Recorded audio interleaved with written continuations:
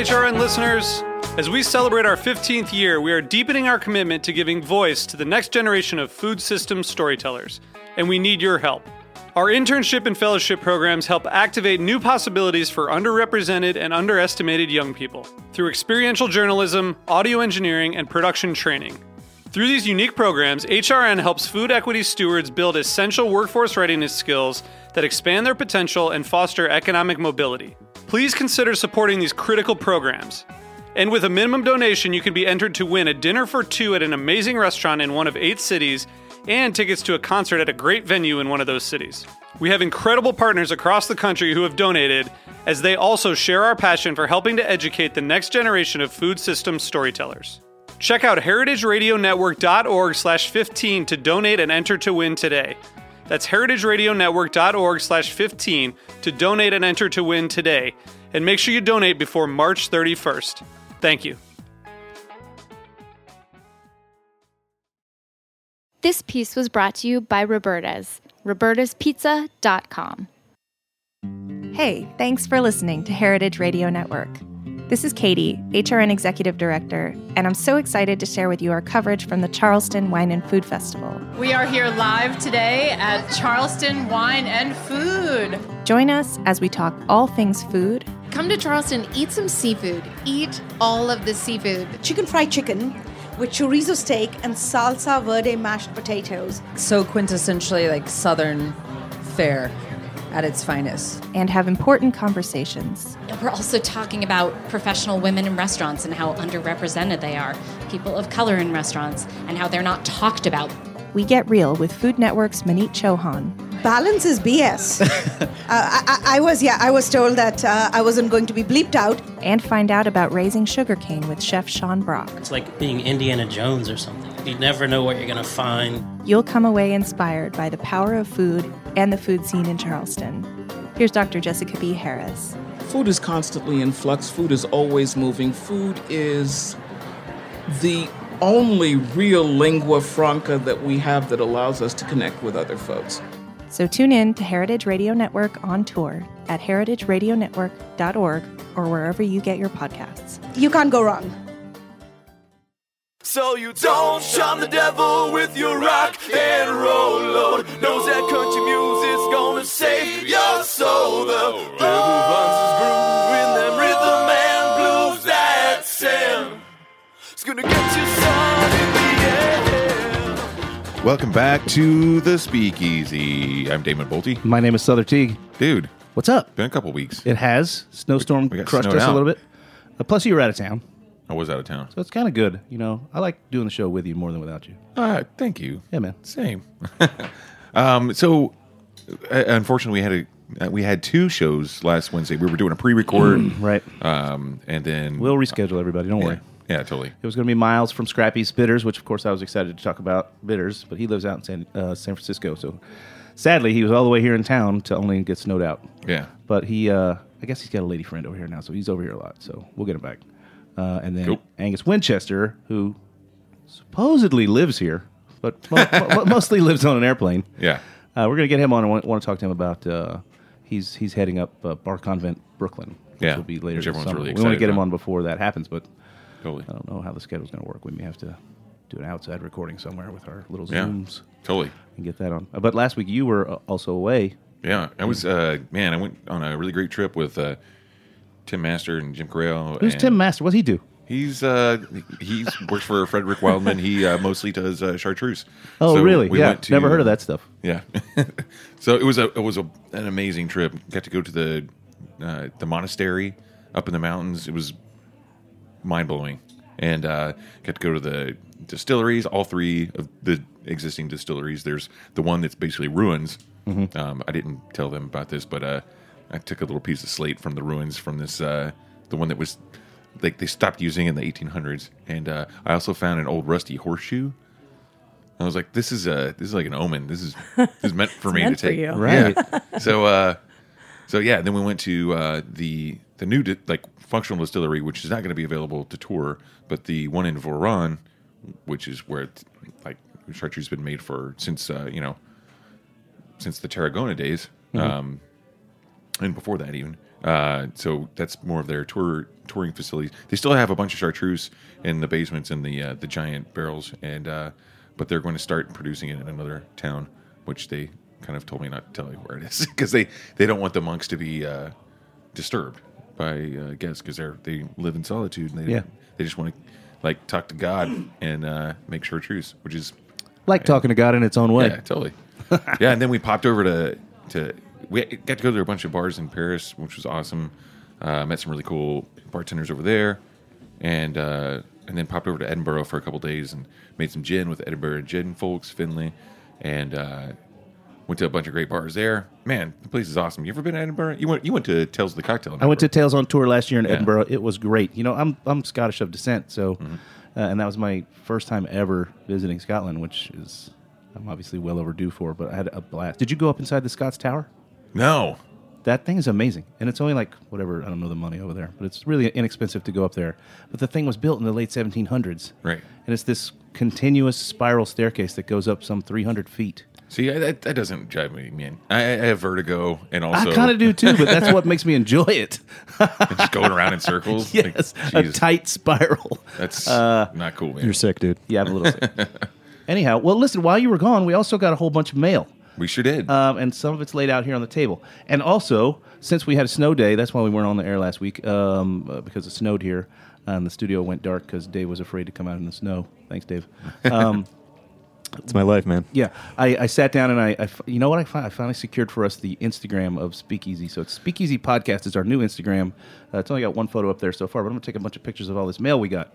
We got a couple of bottles of Natural Blonde Bloody Mary mix from my friend John Aquino down in South Carolina. He listens to the show all the time, and he makes a all-natural yellow tomato, South Carolina yellow tomato Bloody Mary mix. That's delicious, called Natural Blondes. We got that. That's so cool. We got a handmade... really beautiful cutting board from Smith & Co. Builders up in Greenfield, Mass. That was sent down from my friend Sarah. Who also sent? She has a bar called 815 Cocktails and Provisions in Manchester, New Hampshire. And they have a private bottling, private barrel of Old Forester single barrel bourbon. This is awesome. Thanks, Sarah. Yeah, yesterday was National Whiskey Day. So yeah, good timing. Right on time. Yeah, man, that's amazing. Thanks, Sarah. And then to get on with the show, literally, in the studio today we have our dear friend Eryn Reece, who has worked all over the city and is now heading up a new bar program in the Lower East Side. Welcome to the show, Eryn. Thank you for having me, guys. So great to see you. Yeah, and you brought for us some delicious Sotol, which we've already cracked open and started sipping on. Sure have. Because there's no time like the present. I know. I think I might actually need more. Oh, yeah, you're empty. Yeah, you're... Souther, stop talking. Yeah. A little bit of the nerves. I had to self-medicate for what are you nervous about? We talk to people every day. That's our job. This is true. Yeah. I normally don't have a microphone this close in my face. Oh, yeah. But So tell me about Sotol. Oh, Jesus. Damon and the he's going to write a whole book of puns. Yeah. So, yeah, well, this is a great place to begin, I guess. Talk to us about what we're drinking and why did you choose to bring us this today? Honestly, I haven't actually. It's been a little while since I've drank some of the Sotol, and I really love this stuff, especially because agave is such a popular category these days, and this technically isn't agave, but it is a Mexican spirit. But it's actually one of the only ones that's actually... what is the word I'm looking for? Sustainable, I'm sorry. Don't be sorry. When they actually go and harvest the plant, they can actually use it up to about 6 more times. It keeps living, which is kind of cool. You're still getting all those nice smoke notes, getting all the same things that you would traditionally find in agave and mezcal that I really love. So I thought that this was kind of a fun product to bring on and crack up with you guys. I'm definitely, it's delicious, thank you. And I'm definitely getting, before we were on the air, Damon mentioned horseradish. It's kind of got this horseradish-y vibe. It's like potato-y horseradish. It's got like a lot of like green, like almost like has a green pea leaf kind of vibe, like on the palate. Yeah. It's like super grassy. It's really cool. It's really cool stuff. This is delicious. Yeah. Do you want to shout out the brand or do you care? Oh, sure. The Sotol por siempre, forever Sotol, essentially. Kind of going back to the idea that it is sustainable. Mm-hmm. It's going to be around for the long run. Hopefully people keep drinking it. Well, this is good that you brought this because I first met you when you were working at My OL in the East Village, like a long time ago. Yeah, that was, 8 years ago. Yeah. Were you at My OL from the very beginning? I came on within the first year that they were open. Yeah. Wow. So pretty much it seems, rest in peace, Maya Well. Sixth Street Mafia. Yeah, R.I.P. Exactly. So, yeah, well, let's talk about you some. That's why you're here. Tell us about where you're from. How did you get into this business in general? Originally from Portland, Oregon. I moved out here from PDX. Yeah. What? Went to school in Seattle and then decided to finally just like make the breakout to New York. And when I first came out here, I was actually trying to like get into. I was doing my hardest to actually get out of the hospitality industry, which is awful to say, but at the same point, I just wasn't doing anything that I really enjoyed at that point. What do you mean get out? So you were going to college. You were working somewhere. Yeah, I was working to get through. Yeah, I was working. I just started working in bars right when about this transition time. I'd worked in restaurants for years and years, but it was just kind of like, I did the whole good old chain restaurants back in the day, which I love that I did that because I kind of instilled a lot of work ethic in me. But then I worked in some bars that I just kind of where other people understood the whole cocktail scene. I didn't really get it yet. I remember Robert Hess actually was one of my first regulars. No pressure. He'd come in with his Palm Pilot. I didn't really have any idea who he was, but come in with his Palm Pilot and he'd be like, Eryn, have me make a la Louisiane. I'd be like, oh, that's great. And I'd be like, oh fuck, I gotta stir this Manhattan or this classic for him. I'm used to just shaking them every other time. So I mean, I definitely starting to learn, but I just didn't appreciate. I had no idea. But then when I moved out to New York, I was just like looking into. I started interning at a couple of galleries, and I absolutely hated it because I was trying to figure out what I wanted to pursue the rest of my degree in. And at that same point, I actually got a job working with Tony Abu-Ghanem when he opened up Bar Milano. And that kind of like lucky bounces right at the beginning. Robert Hess is my first regular. Tony Abu-Ghanem is my first gig in New York. Worked out well. I remember filling out the application for the interview process, and it was like, name 4 types of gin. I was like, excuse me? I had no idea there was more than one type of gin. So I was a little more intrigued. There's dry, so that means there must be wet. Exactly. So I got more intrigued, and then after I started working with Tony, I finally was like, oh, okay, this is actually more of like an outlet for me, like artistically in a way, like, building drinks and flavors. And I appreciated we brushed a little bit past it. What maybe you're alluding to it. What were you in college for? Or what were you schooling for? I was going to school for art history, and my plan was to work in galleries. And I interned for 6 months, and it was like the worst 6 months. Like every month we'd bring in a new artist, and that was awesome. We'd work with a week with the artist, and they'd, talk to you about their insight and how they go about how they do things, and you'd help them set up their installation, and then they would leave. And then the next 3 weeks was like this completely white room with, beautiful pieces in it, but then the people that worked there were just so miserable. They'd be like, oh, you don't have $1 million to spend on this piece of artwork? Yeah, I don't even want to talk to you. Yeah, exactly. And like they also just had this weird lifestyle of like, they'd always have all these like expensive handbags and all this stuff, but like, no one could afford to actually do anything. It was like, not that was not the reason, but it was just like kind of this weird industry that I like didn't have any. Well, you escaped. Any desire. I did. Tony Abu-Ghanem threw you a life preserver. Yes, thank you, Tony. He pulled you out of that mire. And you worked with him where? At the Bar Milano. Right. Which was over on 3rd and 24th Street with Joe Denton. Man, that's a while back. Yeah. Mm-hmm. About 10 years ago. Yeah. Yeah. And then you're scrapping your way through that place, and then how'd you find yourself at Maya Well? Funny story. I feel like Phil always hates when I tell this story, but Phil hates every story. Yeah. He does. It's all right. He probably doesn't listen. He's too curmudgeonly to listen to us. I actually found Maya Well's ad on Craigslist, actually. And I went in, and my interview was at Death & Co., and it was awful.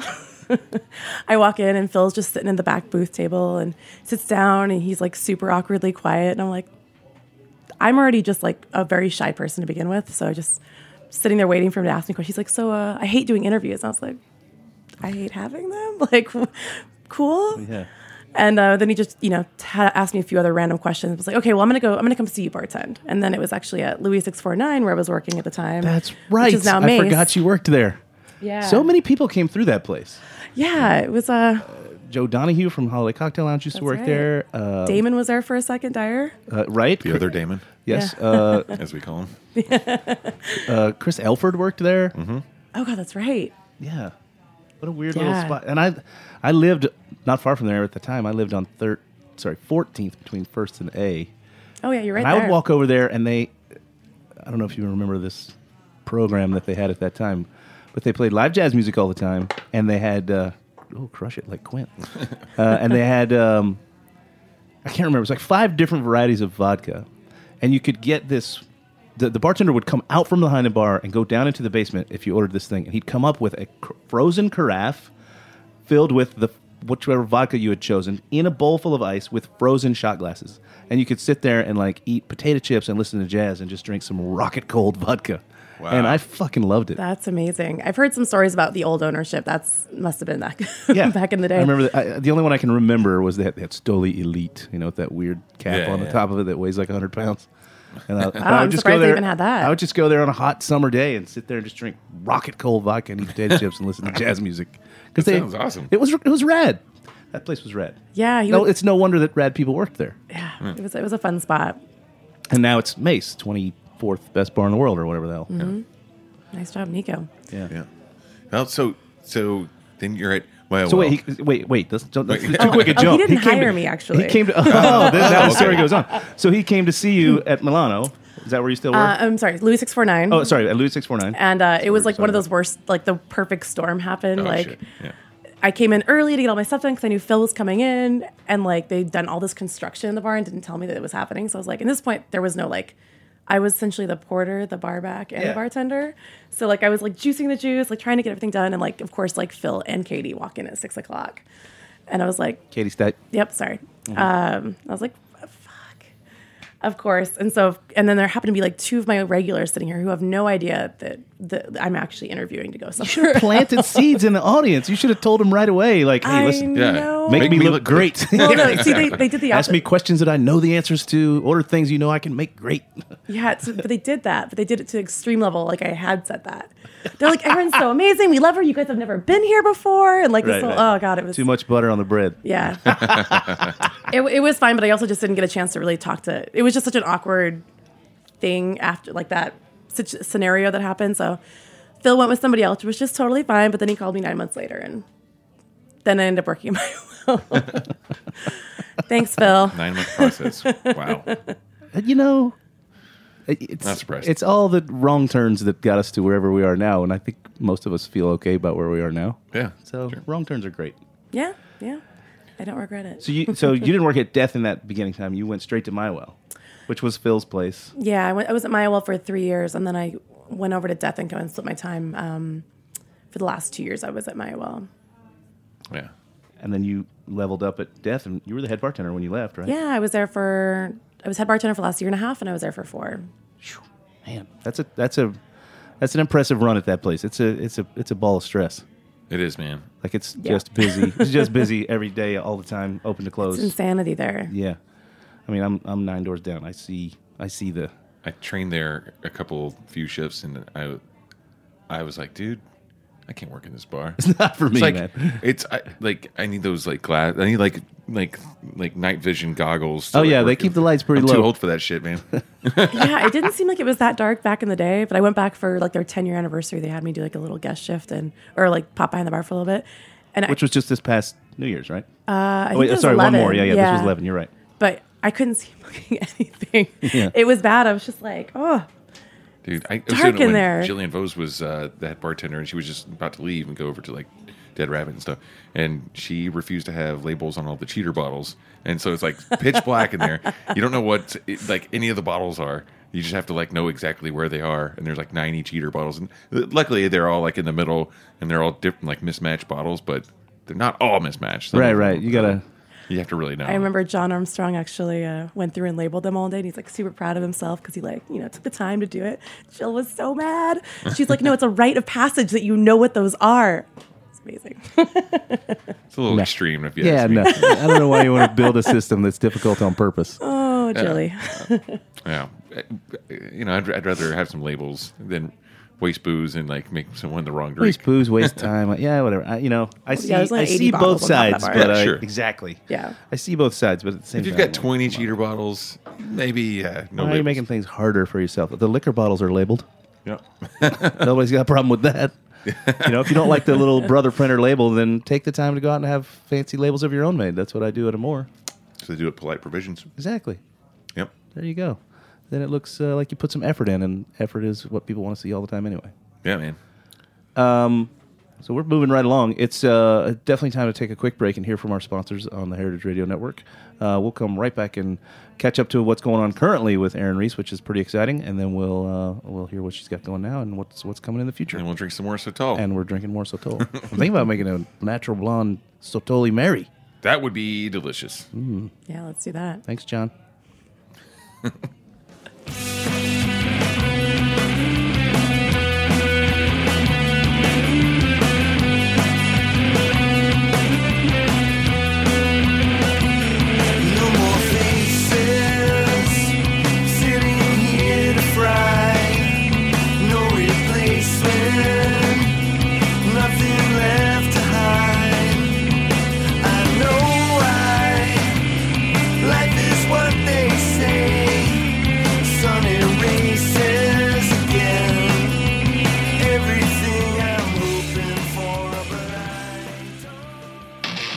My name is Brandon Hoy, co-owner of Roberta's, a super duper awesome place. Roberta's is a very, very, very, very proud sponsor of the Heritage Radio Network. We're also super awesome. Thank you, Heritage. Yeah.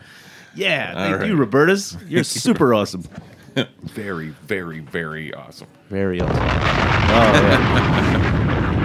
yeah. All right, so here we are. We're on the second half of the show. Yeah. So we're with Eryn Reece. So you got through your trials and tribulations of working with Phil at My Well, and then you jumped over to Death & Co. You were there for a pretty good stint as the head bartender. Then you moved out of there. Where'd you go from there? We're trying to get you caught up to where you are now. I know there's only a couple spots in the middle there, but yeah, there's a couple spots in the middle. One I won't mention. Okay. The other that's fair. We've all got those in our closet. Yeah. The other one I actually worked with the guys over at the Woolly Public, which is down in the bottom of the Woolworth building. Beautiful space. It was really kind of fun to be able to work in such an iconic building. Mm-hmm. Did a great little program over there, and then I ended up kind of like deciding to go a different direction, and then we decided to go to start working with the guys at Freeman's. Right, Freeman's Alley, which is pretty. How long has that place even been there? I think they're almost 14 years old. Yeah, which is in New York. It's like dog years here. So that's like 80-year-old restaurant anywhere else in the country. Also, another place that a lot of really talented people have gone through. True that, absolutely. Maxwell Britton, Alaska McFadden, there's tons of them, and it's really cool. Like for those who haven't been there, it's in this little alleyway in the Lower East Side. That's just kind of like there's the Freeman Sporting Good spot, and then you've got like their clothing and barber shop, and then you go down this alley, and right at the very end of it is Freeman's, and it's this great little restaurant. Actually, not little. No, it's pretty big actually, and it winds and twists. It's got all these different rooms and stairways. That's massive. It's like the Winchester Mystery House. You know what I mean? It's got little pockets and yeah. Do you know what that is? The Winchester Mystery House? I don't think so. It's old lady Winchester of the Winchester Guns. When her husband died, they were in the middle of building their home, and she had this she went crazy basically, and so she had this weird superstition that if she didn't continue building the house 24 hours a day, that things would go wrong. So she just had construction teams building stuff. So there were in that house there are stairways that go nowhere, doors that go nowhere, a whole room that's just all doors. You know, crazy. So yeah, the Freeman's kind of has that feel. It's got like it kind of kept growing organically, right? Like Roberta's actually. Oh, absolutely, sure. Similarly, but I think the multi levels give it that second dimension. You know, there are multi levels here, man. There are. Oh yeah, man. You got to know the right people. Man, Roberta's is super awesome. You'll get there, Southern. Don't worry about it. It gets my 2-year badge. So you've started a bar inside of a pretty iconic restaurant. Yeah, so we started construction about August. Took a little while, and we finally did our opening kind of end of December and started having some little friends and family. Souther actually came, which was really lovely to have you in. Thanks. Super lovely to be there. I still remember that octopus. We'll talk about that. Moving on. We'll circle back. But yeah, we've been open. It's been about like a week and a half into January is when we finally just decided to throw the doors open and now. So you did a little friends and family kind of 4 days a week for a while. Are you full? Are you 7 days now, or we're 6 days? 6 days. What day are you closed? Every day but Monday. Every day but Monday. That's cool. Yeah, it's been going really well so far. And what's the so we have you even set the name called, up. yeah, it's Oh, I'm sorry. it's all right. It keeps the audience listening. They're like, God damn it, say the name. Banzarbar. Banzarbar. Tell us about this program. Yeah, and also that name, because I know it's got a history too. So we wanted to kind of stick with like the whole colonial look of Freeman. So the woodwork is beautiful and still the same throughout Banzarbar as well. We also decided to go a little bit, kind of take a little bit more exploration and adventure with this bar.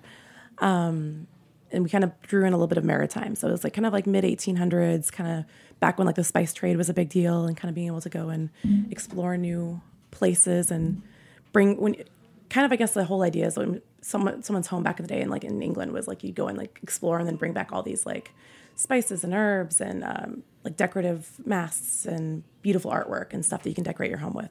Kind of the vibe we were kind of going with for Banzarbar. Cool. And do the... Yeah, because Freeman's has this look of like, you said colonial. I feel like it looks like it's very lodgy feelings. There's a lot of wood everywhere. There's taxidermy. Taxidermy. There's... Like tons of... Cool. More so than like taxidermy. Just lots of skulls.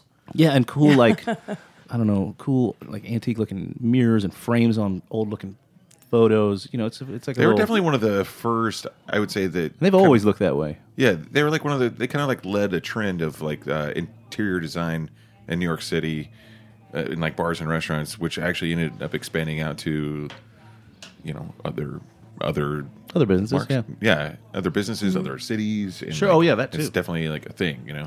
And I feel like they were one of the first to do that. Right? Yeah, absolutely. I can't think of anyone else from that time that like would have had a decor like that. We can think about it. Unless it was like legitimately from that 100 time, years ago or whatever. Yeah. It's a very, the bottom line is it's a very unique space. Yeah. And they serve really delicious, like hearty kind of food, you know, bone marrow and very rustic American. Yeah, braised meats and totally. Stuff like that. Which go well with cocktails. Which do go well with cocktails, hearty food and robust drinks. So, but Banzarbar, so they have all these little twisty, windy spaces in there. So they just sort of made a little tuck in the back corner of the second floor somewhere. Mm-hmm. And you've got a small seating. What do you got, 18 seats you told me? 20 seats. Oh, 20. Yeah. Up by 2. Crazy big. It's a big jump. That's a lot of percentage jump from 18. And yeah, so now tell us about the program, because I got to enjoy it. Have you been yet, Damon? No, man. No, he hasn't been yet. Well, we got to go. I've been out of town, man. Well, yeah, you're since December. Yeah, basically. Yeah, it's true. You have been around. But it's basically in my neighborhood. We can go over there one night and enjoy the service style, because it's a unique style too. It's not just here's a menu or a drink, whatever. So talk about what you're doing over there. Well, we kind of and also kind of why. Sure. When we kind of got together and started talking about what they wanted to do with this bar space upstairs, they also talked about like the fact that there's 1 million cocktail bars that open every week, essentially. Mm-hmm. Maybe a million so much, but just a lot of cocktail bars that open, and there's not a lot that like differentiate them. They're you can get great cocktails here. It's like that's kind of their thing. They don't really have much more of a description to offer, essentially, to what their program is doing differently than anyone else. So we decided to kind of do. To focus on doing a tasting menu, and we did low ABV tasting menu paired with seafood. So that's been really kind of a fun thing to do. It's kept it really interesting for me personally with like chef going back and forth and like changing it up all the time, and especially because of what's in season and playing around with that. We also offer a six a la carte cocktails, so that you can actually, if you choose not to enjoy the tasting menu, you can actually go off and do some of our other menu items. And then we also offer some small bites, and then as you were alluding to earlier, we offer the Kraken, which is the 2-pound tempura fried Portuguese octopus. Did you hear that, Damon? Yeah. The Kraken. It's a 2-pound deep fry. It's whole. They leave it whole. So it comes out on the plate. It's just this crazy tempura monster that you have to then battle to the death with. Yeah. It's an easy win. All right. It's an easy win. They've definitely incapacitated it. But it's also just floor stompingly delicious, like really good. And we had it. I don't think we really kind of followed the protocol as it was supposed to be. And I can't remember who. I was there with Natalie, but someone sat right next to us. And, Jacob from Mother's Room. That's right. Jacob from Mother's Room was sitting right next to us, and so we started kind of tag teaming our experience with his, because he was just on his own. So then it became the three of us, and then we went through the whole thing, whatever it was, and then we were like, let's get that octopus. Even though they were low ABV cocktails, I think you're sliding us little things in between along the way. Exactly. But I love that notion too, that it's low. The tasting is a low ABV experience because I think those kind of things, you use a lot of sherries and fortified wines in those cocktails and vermouths. I think those kind of things are very suited for eating savory foods, and those foods were really, especially seafood, deliciously savory. Yeah, and it's that part I had to get a little explanation on, and I don't know if you've gotten it out there in the press better, but why does it lean seafood? Because I guess I feel like the rest of the restaurant doesn't. Even what I just named, I was like braised meats and bone marrow. Yeah.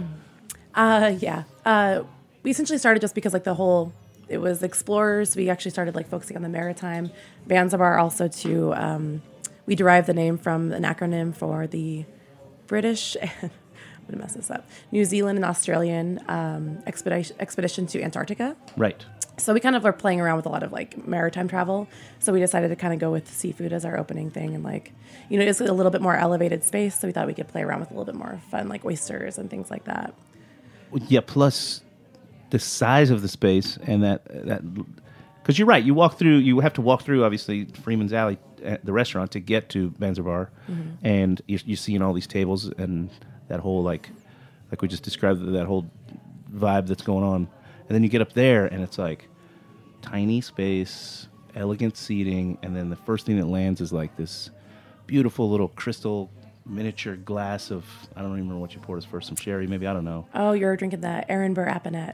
Yeah, and it was sitting on a little glass coaster with a gold rim that I swear to God, I think I mentioned it to you that night. I'm feel pretty confident that my grandmother had that same set of coasters. I've gotten that response a lot lately. Like that, and those must have been super popular and that way they're still around so you can find them. That's really cool. But the preciousness and the level that you can get into that because you've only got so few seats. You know what I mean? I can't have nice things at a Mori Margo. That's just the bottom line. I have to have glassware that's built to bounce. Yeah, exactly. Exactly. And I have two kinds. I got nothing. You know what I mean? Yeah. And boy, would I love that. There's a part of me that really enjoys that sort of. Oh man, when I was working at ZZ's Clam Bar, that's all it was. You would never be able to find something you could order on Webster store. Right. It was all sourced from antique stores, and just Thomas Wild killing it on that presentation side. Because that's what they want to do with that group. So but you can only do it in a room that small. Oh yeah, no, completely. And you have to really keep your eyes on everything because people will try to steal. Oh, they'll steal everything, man. We've been lucky so far. It's not so. If it's not bolted down, they'll try and steal it. And if it's bolted down, they'll still try and steal it. Oh yeah, they'll bring a screwdriver. Yeah, man. They'll size the place up and come next time prepared. Yeah, exactly. They definitely wanted the space to be very transportative and be very different than what Freeman's was, because it was going to be obviously an elevated experience. So they didn't want to have to be people coming up there getting almost the same cocktail or same thing and be oh well. No, it's radically different. The bar at the restaurant is very. I don't want to say it's no bones, but it's pretty straightforward. You get a Hemingway daiquiri and a decent martini, maybe a Gibson. So it's a different thing for sure. That to me is, I think that's where it's at nowadays, man. Because we've definitely we've seen that. I'm not saying we've done it all. I'm just saying we have done a lot of stuff, over the past 10 years, 15 years. I want to go to a place and have a really well-made Gibson and a really beautiful antique crystal glass and just be transported like you were saying, that's what I look for in bars nowadays. I don't need to have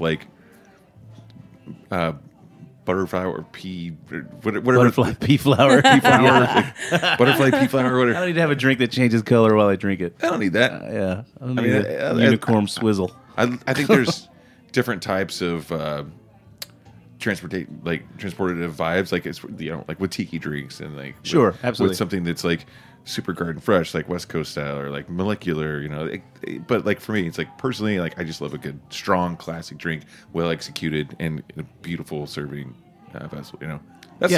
I get it. No, I'm with you most of the time, but don't forget, I also feel we talk about this all the time, by the way, but I feel how it all has a place in the pantheon.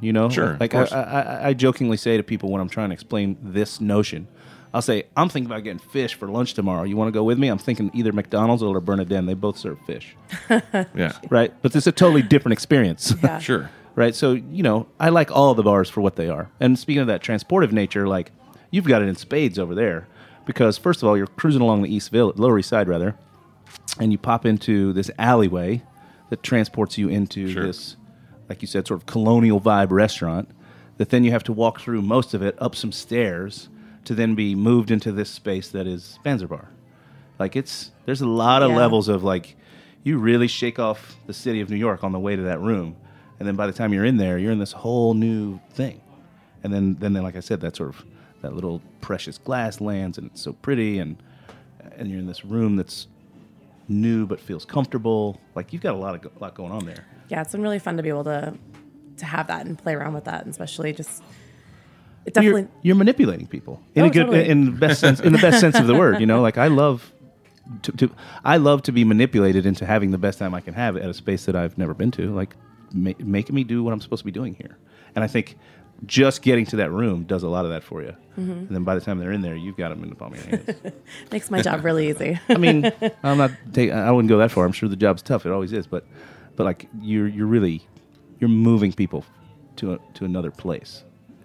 I don't know. I had a great time. You got to go with me. Let's go. We'll get that fucking octopus. We'll get one each and race. You ain't squidding. Jesus. Oh, boy. So we have puns. There we go. Sorry. Don't be sorry. Good God. No apology needed. I haven't even finished my Satol yet. It's bad, y'all. It's bad that I'm making these jokes like this. So we skimmed past some, I think, very important parts about. Let's do some rewind. What's up? It's like you won Speed Rack. What was that, last year? That's 2 right. years ago? Yeah, you're like some kind of badass. 6 years ago? Yeah. I remember it like it was yesterday. Some years ago, yes. Yeah, back in the day. Label out. Yeah, talk about that. That that had to be an awesome thing. Yeah, what is that? Awful. What? Yeah, I mean, awful fun. What was like the training regimen? Like, what did it do with your career after you won? Like, Speed Rack is amazing. I can't say enough praises about it, because it definitely did a lot for me, and it was great. It's done so much for women in the bar industry and brought out women that normally wouldn't think that they'd even do stuff like this, and which it's amazing. So I said it was awful because it was so stressful. Well, sure, yeah, of course. But also, it's everything cool is hard. If surfing was easy, then everybody would do it, and it wouldn't be cool. Fair. Yeah.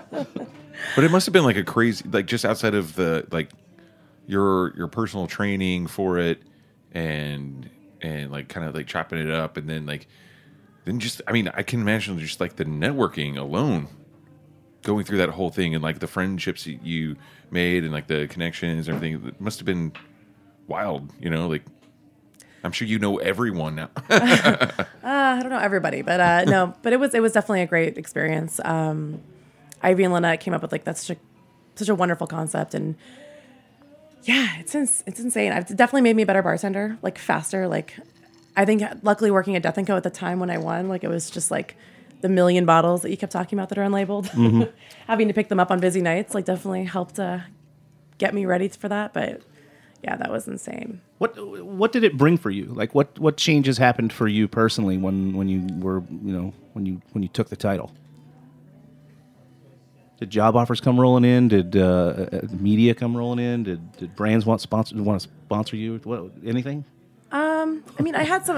What was the upside to all this stress? Yeah, I mean, I already had some of that because of where I was working at the time. Yeah. But yeah, I definitely got a ton of press, which was really lovely. I got to, you increase your day rate. Yeah, I mean that's a valid fucking thing. Totally. Listen, man, wait till this book drops. My day rate's gonna triple. Right? Yeah, very much smarter, so. not harder, man. Look who's here. Max Green. Tell him to come in. So yeah, Speed Rack, pretty amazing thing in general, and very amazing that you won it 6 years ago. It doesn't seem like that long, man. Because I remember being so I've always been a huge fan of yours. I just want to go ahead and say that I have, I've totally professed my love for you a billion times. But I just remember because I wasn't at that Speed Rack, unfortunately, when you won.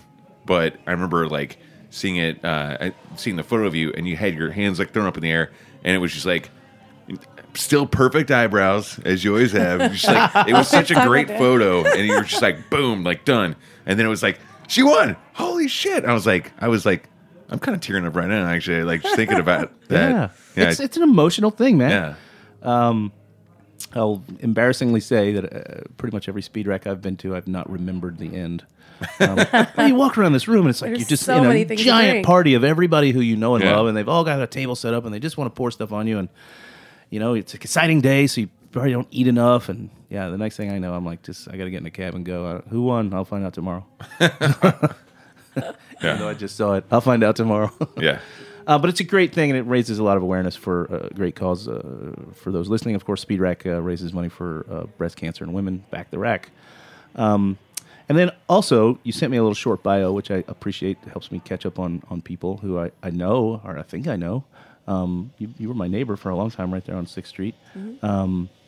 Lupec, I didn't know you were a founding member of Lupec. Talk about that. Yeah, I mean, we haven't done And much in the last few is, years. actually. Ladies United for the Preservation of the Endangered Cocktail. Yeah. Started in Philly, and Boston is like still the most like there's like Misty and Misty Kaufman, yeah. Kitty are still kind of like definitely moving that forward, and they they've written the book as well, and they're still working on some other stuff. But yeah, me and Lynette's one of the other ones who definitely keeps it going for sure. But I was the secretary in 2009. That's how long it's been. That's rad too, though. Like not everything takes off with such, as hard as say Speed Rack did. But at least that these things are out there and that they're getting going, they're getting attention, and they're getting, I think. I mean, maybe this is the year for Lupec to come storming back in with all the things that are going on. Sure. Totally. Like let's get women back into the forefront.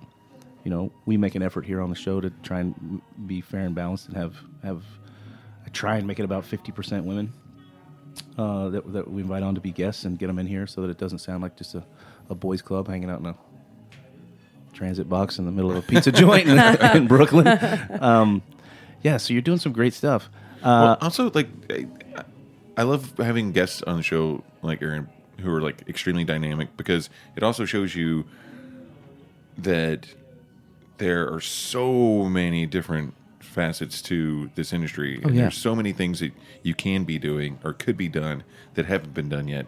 Like everything from like just being part of from being a barback to like an author and journalist to being someone who's an advocate for the many different types of people who work in this industry. You might be a liquor license attorney. I don't know. Like, there's just there's so many. What's cool about it is there's so many facets of it, and they all come together, and there's like this common thread. And you don't necessarily have to be one or the other to be part of like what I think is still the greatest industry that exists. Yeah, I mean, how lucky are we, man? This is every wrong turn I've took in my life has brought me here, which is the best place I've ever been. Yeah. Thanks, man. And then we get to be here and hanging out with Eryn Reece. And heroes and people ask me about the show all the time, and I'm first of all, I'm humbled that so many people listen and approach us outside of here, and I don't think they get it, like how you've been doing this show for 7+ years. I've been on for almost 2. We don't get paid a dime to do it. We do it because we get to sit in this room and talk to people that we respect and that we consider our heroes. And like, who else gets to do that? Who else gets to like have heroes and idols in their chosen industry that they get to hang out and talk to? That they can just like text up and say, "Hey, you want to be on the show this week?" Like I texted her 2 days ago. I was just like, "Oh shit!" Yeah, thank you. I need a guest, because I was like, I kind of forgot. We planned on having the pre-recorded show play today, so I was like, "Oh, we're off this week, right?" Yeah. So a couple days ago, I was like, through stormy shit. weather comes a little bit of sunshine. Oh, that's right. Eryn, it's been great having you on. Do you have any social media you want to plug for yourself or the bar or whatever? No, you can just find us. You can reserve at banzarbar.com. And it's BANZARBAR, yes. banzarbar.com. And you can go get involved in that really charming and unique space and get a hold of that very precious and cared for tasting situation. Curated. That's the word. Oh, right. So like you're still a curator. There we go. It never left the You are a curator. Looping it right back around. You get to be creative and curative at the same time. That's what happens. And curative. Curative. Oh, double entendre. It's like a pun. I like it. Nothing wrong with anything you just said. All right. Well, speaking of junk, I just said there's more junk for me to say. So the schedule is kind of screwed up because of the snowstorm that happened last week. But we have upcoming, as I mentioned before, we've got Angus Winchester, Miles from Scrappy's. I don't even know Miles' last name. That's kind of funny. Cocktail Colin's going to be on the show soon. Eric Metzger, Dana Pettit. Natasha David. Yeah. I saw a photo on her Instagram of Elliot, right, running around in the yard in their new home upstate. Yeah. And it's like this unbelievably pastoral-looking scene in this huge multi-floor house, and I was like, "Is that your new house?" And she's like, "Yeah." I was like, "What the shit?" That like it looked like, you know what I mean? Like I don't know. There's one the bathroom in that new house is probably bigger than my apartment in New York. Yet here we live doing our thing. And then plus I'm trying to get a couple of I haven't bounced this off you yet, but I'm trying to get a couple of couples on the show who work in the business, and maybe even some couples who work conflicting. I got one couple. I'm not going to name them because they're not sure if they want to do the show, but that they both work for different brands that are competitive. Two competitive brands. It's not like I work for a gin and you work for a bourbon. It's like we both work for a whiskey. It's like me and my roommate Robbie Nelson. Yes, 2 gins. Yeah. We got 2 of the 5 kinds, one dry and one wet. One more little plug for me. I'm still involved in this Indiegogo campaign for a web series called Happy Hour History. It's a show that we're putting together that uses Monty Python-esque animation along with skit comedy and actual footage and photos from long ago where we tie cocktails into history. It's called Happy Hour History. We're just at the halfway mark on our goal. We got about 2 weeks to go. Please flip over to the Indiegogo for Happy Hour History and give us some support. There's some cool incentives for different price ranges that you put in, and then you get to see a show with me making drinks and talking about history, which would be pretty cool. Very cool.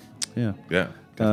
That's all I've got for this week. What do you? I just want to say thanks again to all the people who have been donating stuff for our little studio bar. It's really coming together. We got a couple of glasses from Pellegrino. We're looking for more glassware, actually. Yep. And we've had some people sending us some other fun stuff like bottles of booze and books and shakers and obviously our friend Sarah sending us a cutting board and a whole Easter basket. She sent us candies. Yeah. And what a doll. And like hard-boiled eggs, which there's a inside joke story with that from who went running around with a couple of my bartenders. And it was I'm involved in this story. That's why I'm making this face that no one can see. I forgot about that one. I didn't know. So she was part of this. Okay. Yeah, she was there. No, I get it. That's all coming together. I'll tell you about it later. Eryn. Just remember, Mother of Pearl is vegan. Yeah. But it's really great to have all the support. I can't believe we didn't think of it earlier. Yeah, we're building a bar pretty quick. I'm counting 9 bottles already. 10. Yeah, right there. I have some that I got to bring in too that people have dropped off at Grand Army. So but also wanted to say that outside of that, just want to mention again that we finally. We've been very lazy about this for the entire time. We do have our new Instagram account, Speakeasy Podcast. Yep. And so we'll be loading a bunch of stuff on there. Pictures of we've got a lot of back catalog. I'll go of find some of those. We'll file them in there. Plus, I just took a bunch of pictures today of all the stuff that people sent us. Yeah. So again, this beautiful handmade cutting board from Smith and Company Builders. Yeah. So please give us a follow on Instagram. Yeah. At Speakeasy Podcast. And I guess that's it for the Speakeasy this week. Go to heritageradionetwork.org to click on the beating heart to donate to the station and check out more programs like this one. Eryn, Reece, thank you so much for being on the show this week. Thank you for having me. Souther, it's good to be back. Good to see you. Always. And until next week, cheers, y'all. Cheers, guys. So you don't charm the devil with your rock and roll load. Knows that country music's gonna save your soul. The devil runs his groove in them rhythm and blues that sound. It's gonna get you sun in the air. Thanks for listening to Heritage Radio Network, food radio supported by you. For our freshest content and to hear about exclusive events, subscribe to our newsletter. Enter your email at the bottom of our website, heritageradionetwork.org. Connect with us on Facebook, Instagram, and Twitter at heritage_radio. Heritage Radio Network is a nonprofit organization driving conversations to make the world a better, fairer, more delicious place. And we couldn't do it without support from listeners like you. Want to be a part of the food world's most innovative community? Rate the shows you like, tell your friends, and please join our community by becoming a member. Just click on the beating heart at the top right of our homepage. Thanks for listening.